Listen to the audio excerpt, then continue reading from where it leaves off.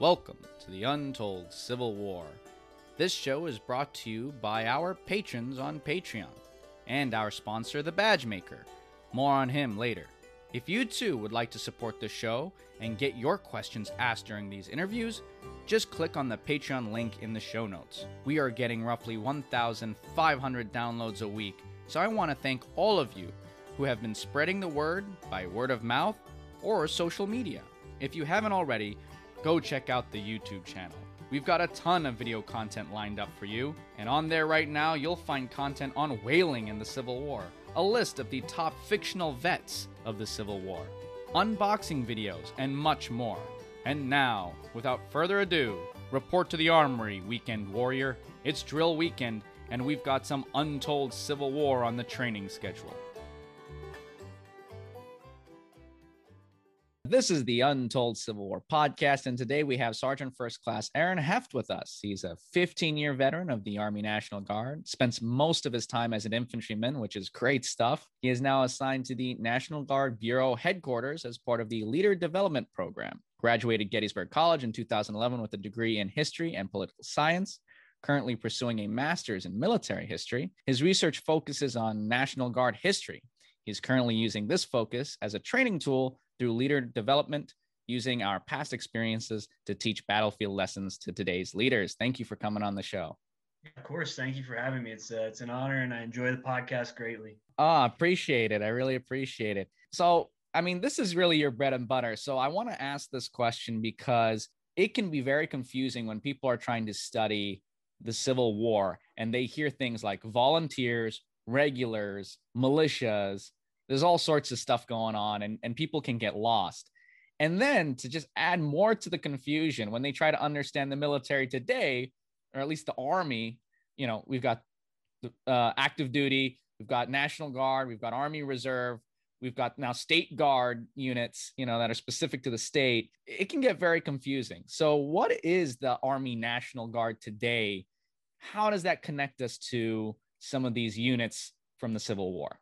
Sure. So I think the best way to start is to look at the modern lens first, and then we'll go back from there. So the Army National Guard today is one of the major reserve components in the United States military. So they are state organizations. They're the descendants of the Minutemen and the state militia, and they basically serve in a state capacity domestically at the service of the governor. So they're called up for national emergencies, domestic disturbances, floods, hurricanes, things like that. But the Guard can also be federalized as part of the strategic reserve for the active component. So in that case, you'll see Guard units federalized, called to active duty, and they'll be deployed to places like Iraq, Afghanistan, and Syria.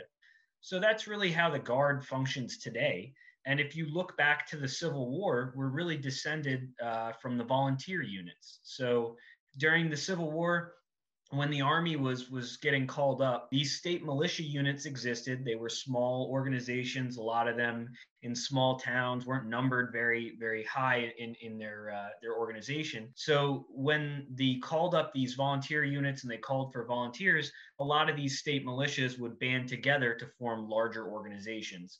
And those organizations are what the Guard today traces its history and its past through. So what about when people read about regulars?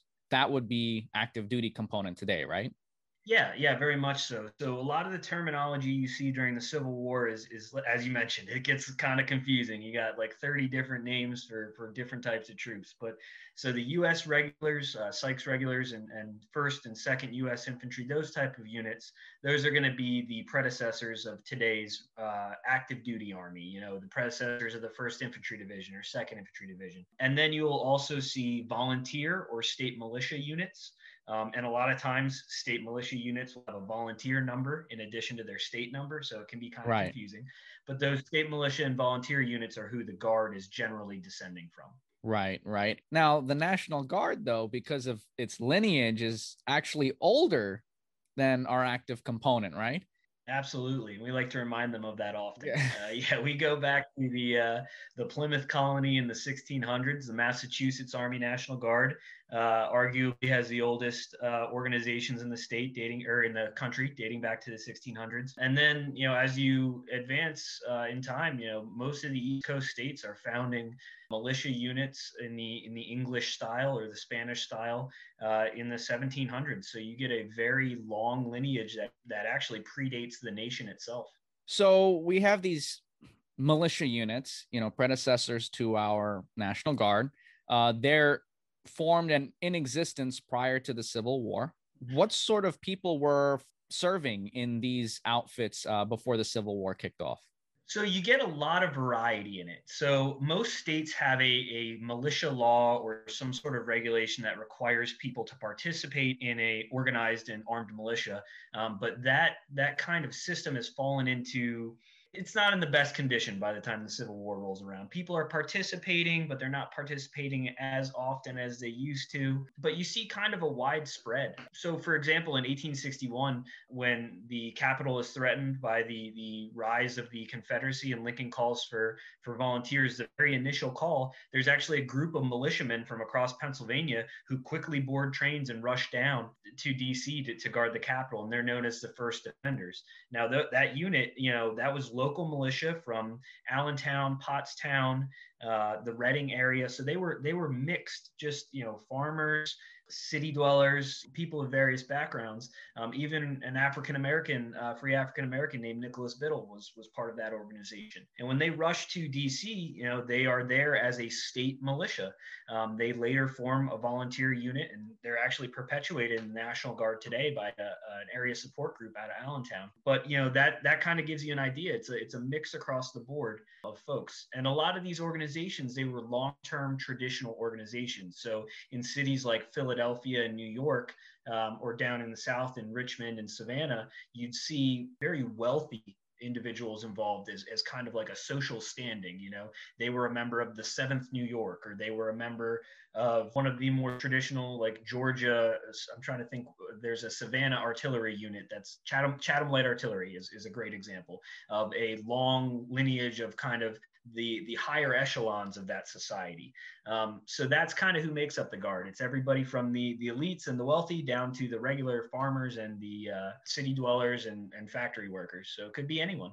I think that really shows that in the United States, especially during this time, there's this sort of everyone has to serve, or everyone serves or volunteers to serve. Not that like you're forced to serve, but there's this everyone does some sort of service in the sense of the Minuteman, everyone's a part of the militia. So you have people who are like Vanderbilts who they don't really need it for the money, but they do need that check mark that, hey, I did some sort of service. At least I did in the 7th, which is kind of interesting.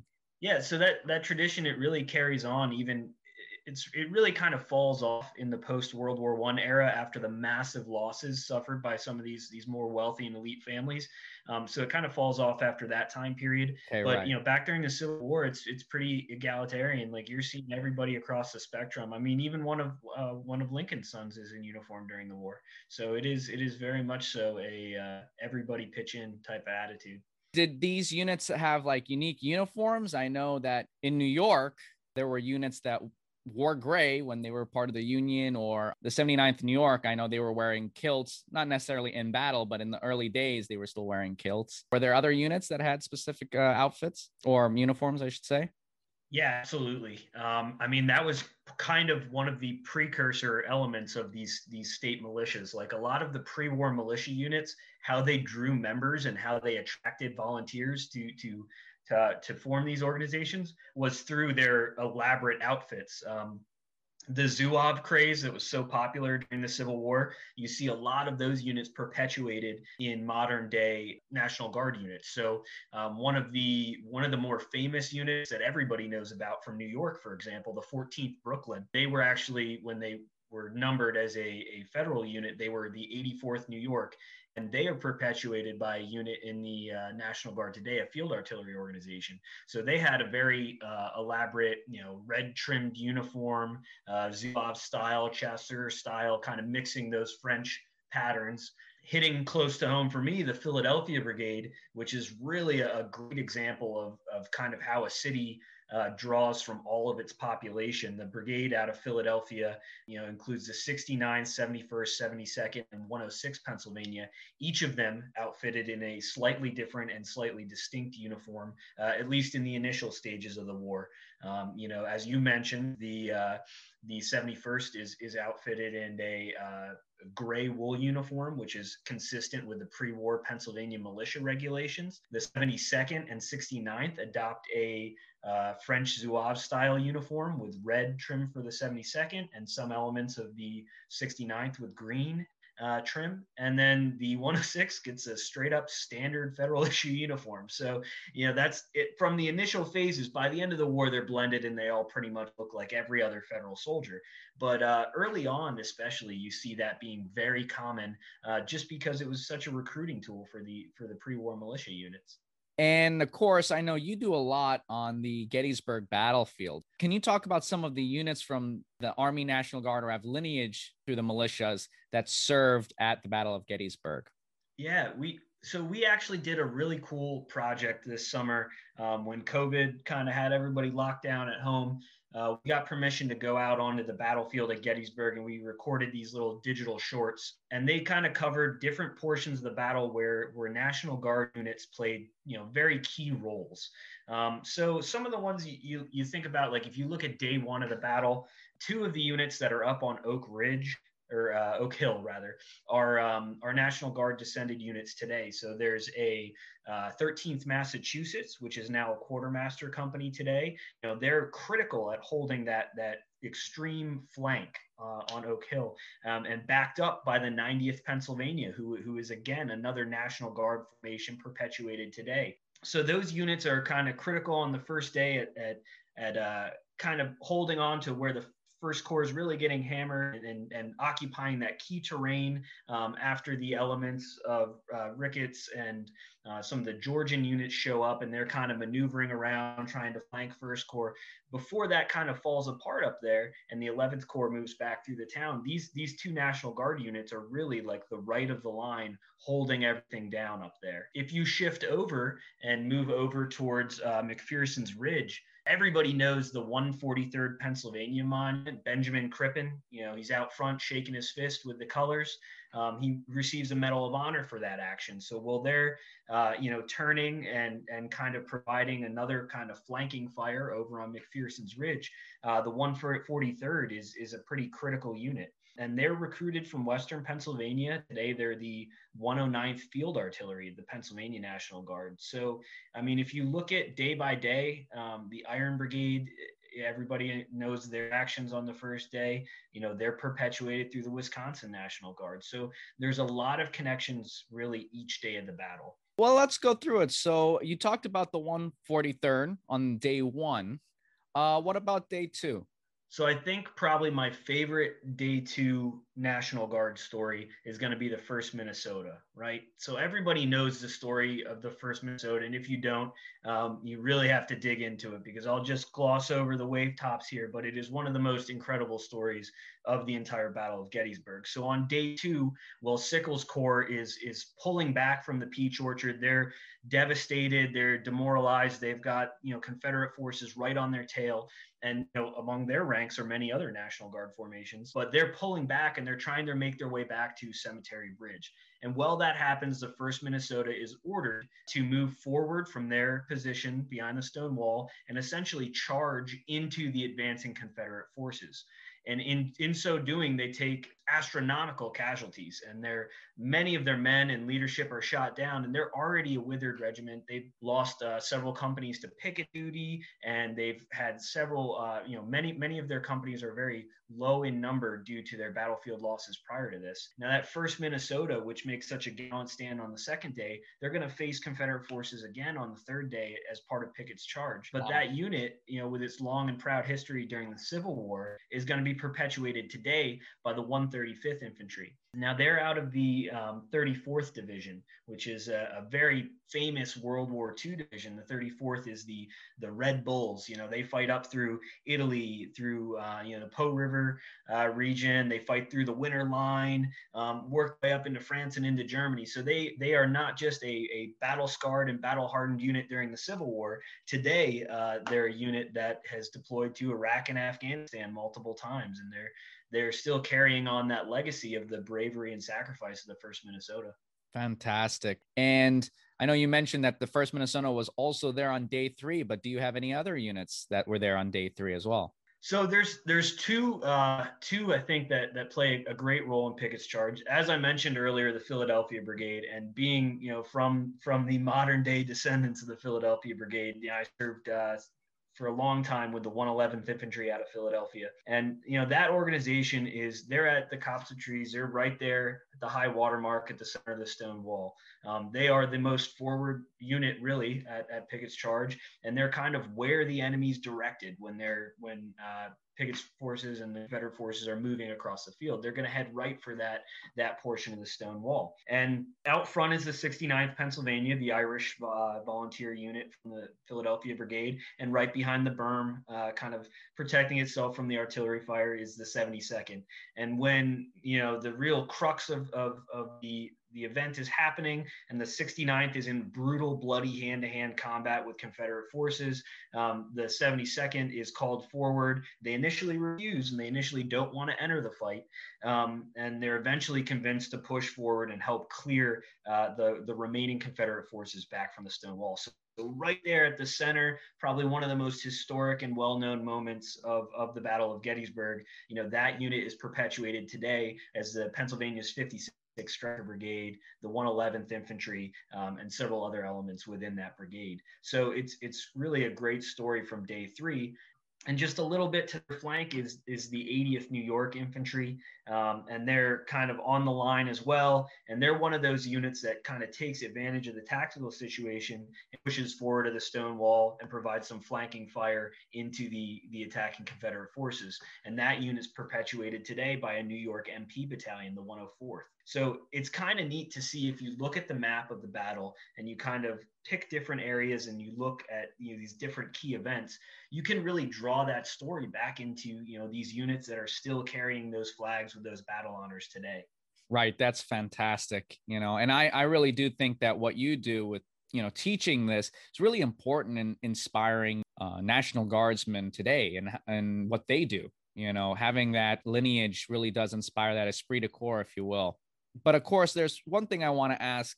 So these units serve in the Civil War. What happens to them after the war? What I find interesting is that, you seem to have units that are designated infantry that are now today field artillery or military police. So what happens afterwards? So that's a great question. And it is one of the most complicated things to trace when it comes to National Guard units. So unlike an active duty organization, which is going to trace its lineage through the numbered organization. So, an active duty unit, maybe the 6th Infantry or the 3rd Infantry, for example. The 3rd Infantry of today is the 3rd Infantry of many years ago. Now, in the Guard, our organizations are traced regionally for the most part. So, there are some exceptions, but a town's company will have been that town's company for a very long time. So if you look at some of the examples in Massachusetts, right, you have these military police battalions, you had these transportation battalions. Those weren't things back in the 1600s, right? There was militia, and militia was a foot soldier armed with a matchlock. Yeah. And during the Revolution, you really broke down into maybe 3 to 4 types of units. So the wide variety of air defense artillery and armored units and Stryker brigades that we have today, they didn't exist back then. So you have to look at the amalgamation of units. You have to look at the transfer and reflagging of units over time to really follow them. But you follow it by the community for the most part. There are some exceptions, as I said, but for the most part, you follow it by the community. One of my favorite ones to reference back to earlier is the first defenders from Allentown, who up through the Civil War are an infantry unit. And then they push on into the post-war era, and they're actually going to be converted in World War I to become a machine gun battalion, which is a brand new type of unit for that conflict. Now, after that, the machine gun battalion kind of goes away as a formation in the Army, and so they're restructured as an air defense an anti-aircraft unit, right? So They're going to spend World War II shooting at Messerschmitts in the sky Right. over Africa and Italy. And then as you move into the modern area, they go into an air defense artillery, planning to fire missiles during the Cold War. And today they're an area support group providing an incredible array of different support elements, finance, transportation, logistics. So that is a unit that you can really trace all the many types of formations we've had in the Guard, from the 1800s to today.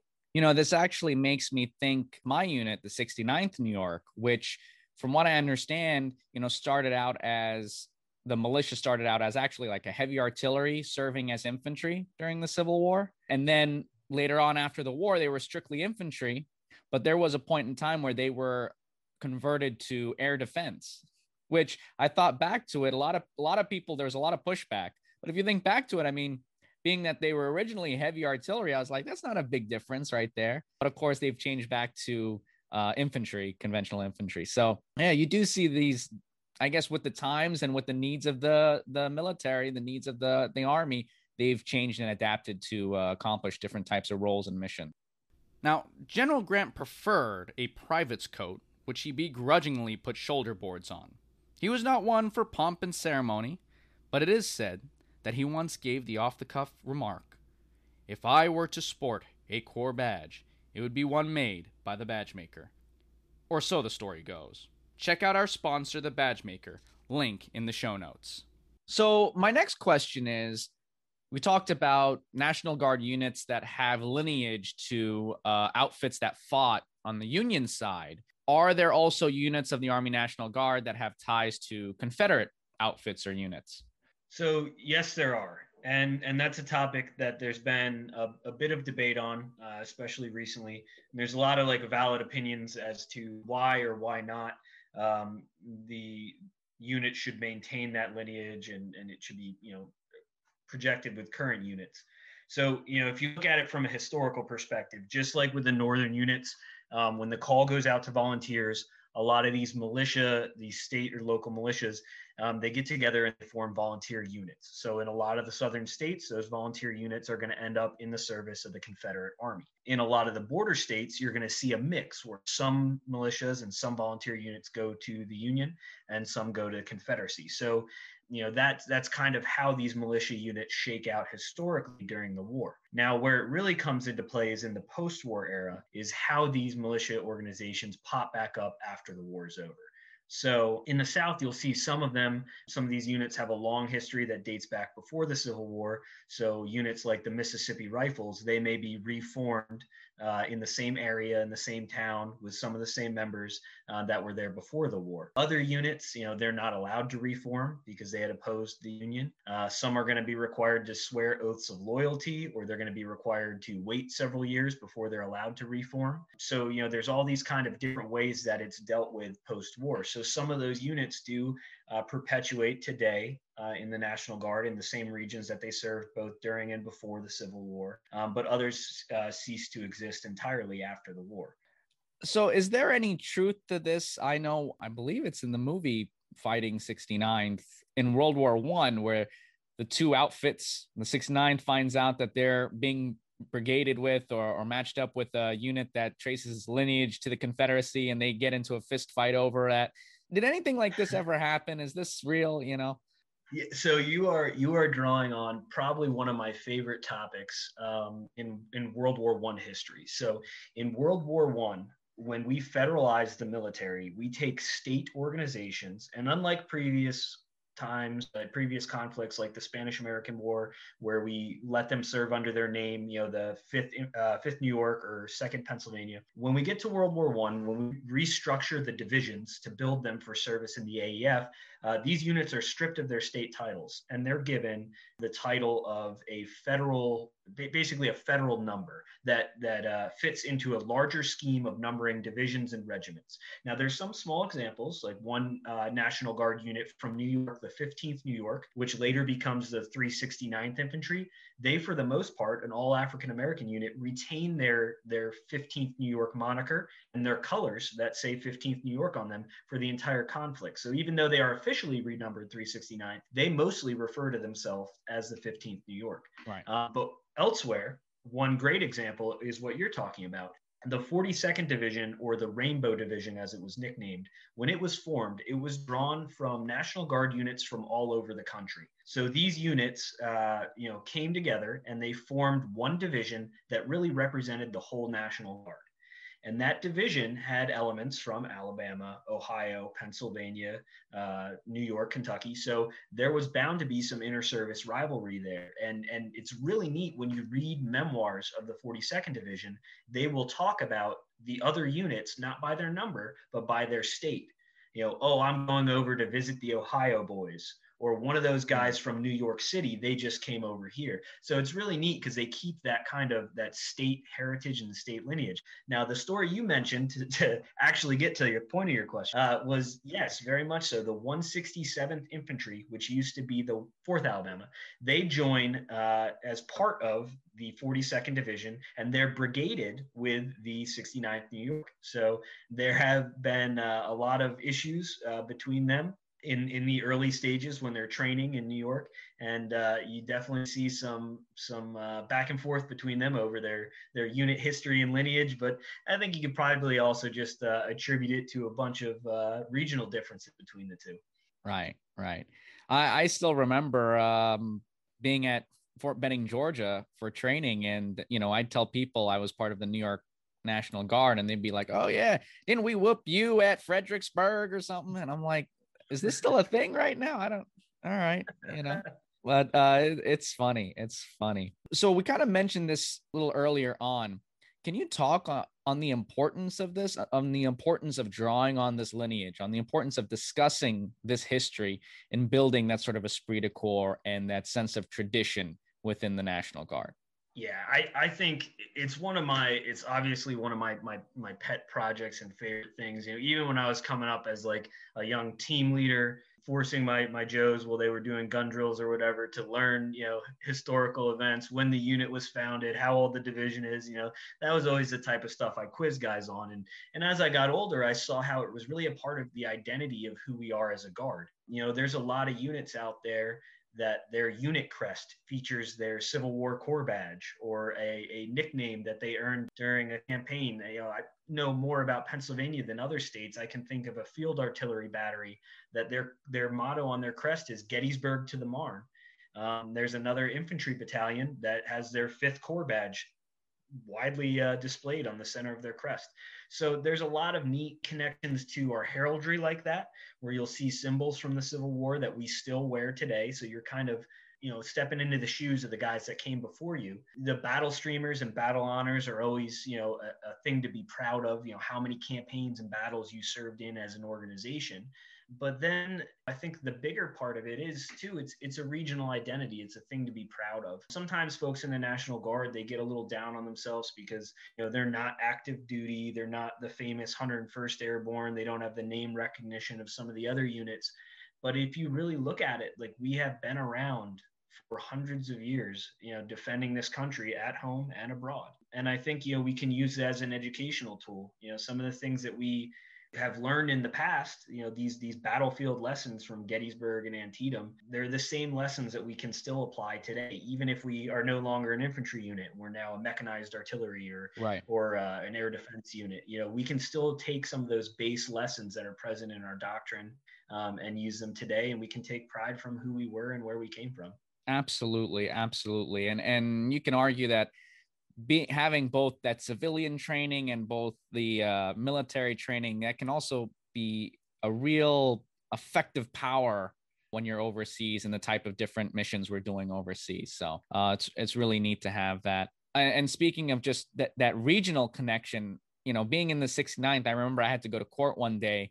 And while I was at court, I bumped into 2 court officers that were 69th, an ADA and an ADA investigator. And I thought, this is the type of thing that what you talk about, that regional connection, that everyone sort of knows each other. It's sort of a small club. It's definitely something to be proud of. Yeah, absolutely. I think it's the same reason why these units were so successful in recruiting and so successful on the battlefield is because they were, from close-knit towns together. They had grown up with each other. But it's also the same reason that they suffered so heavily during the war. And when you look at memory post-war, it's one of those things that these units, if they were battered in the field, if they lost large numbers of men, when they come back home, those are families that they're going to see every day, and it's going to remind them of the losses they've taken. It's going to strengthen the bond in those veterans organizations. And it's actually one of the things that revives the Guard after the war is you have all these people that are super excited about their military service, super proud about it, and they want to keep that unit going. For example, the 72nd Pennsylvania, when it's disbanded at the end of the war, many of the members of that Fire Zouaves from the Civil War, they're going to come back and they're going to start a Zouave company in the city of Philadelphia in the 1860s and 70s. And that's going to continue on to a unit that's still serving in those same neighborhoods today. And, it's really part of, why you're so invested in the community, because you'll have generations of individuals who have served with the same units, different generations of their family. Absolutely. Well, how can people learn more about you and what you do? And go ahead and plug yourself. Well, you can check out ARNG_leader_development on Facebook, and we post a lot about military history in the Guard, and we share a lot of stories from all across the National Guard. You can also check out Leaders Recon on Facebook, which is where we post the same content. Or my personal page is Pie Pants on Instagram, which is an inside joke that is now going out to your audience. But I share a lot of individual stories from stuff I uncover and research that's maybe not quite ready for the bigger pages. So that's where you can get most of the information that I put out on social media. Awesome. Really appreciate you coming on the podcast. Hope we can do this again. Yeah, of course. Thank you for having me. Thank you. Thank you for listening while you enjoyed a frosty during this heat wave, a summer road trip, charging Yankee fortifications at Franklin with Claiborne, fighting with Club Musket in the cornfield at Antietam, or whenever you listen to podcasts. Please like us on Facebook, follow us on Instagram, subscribe on YouTube, and tune in next time for our next episode.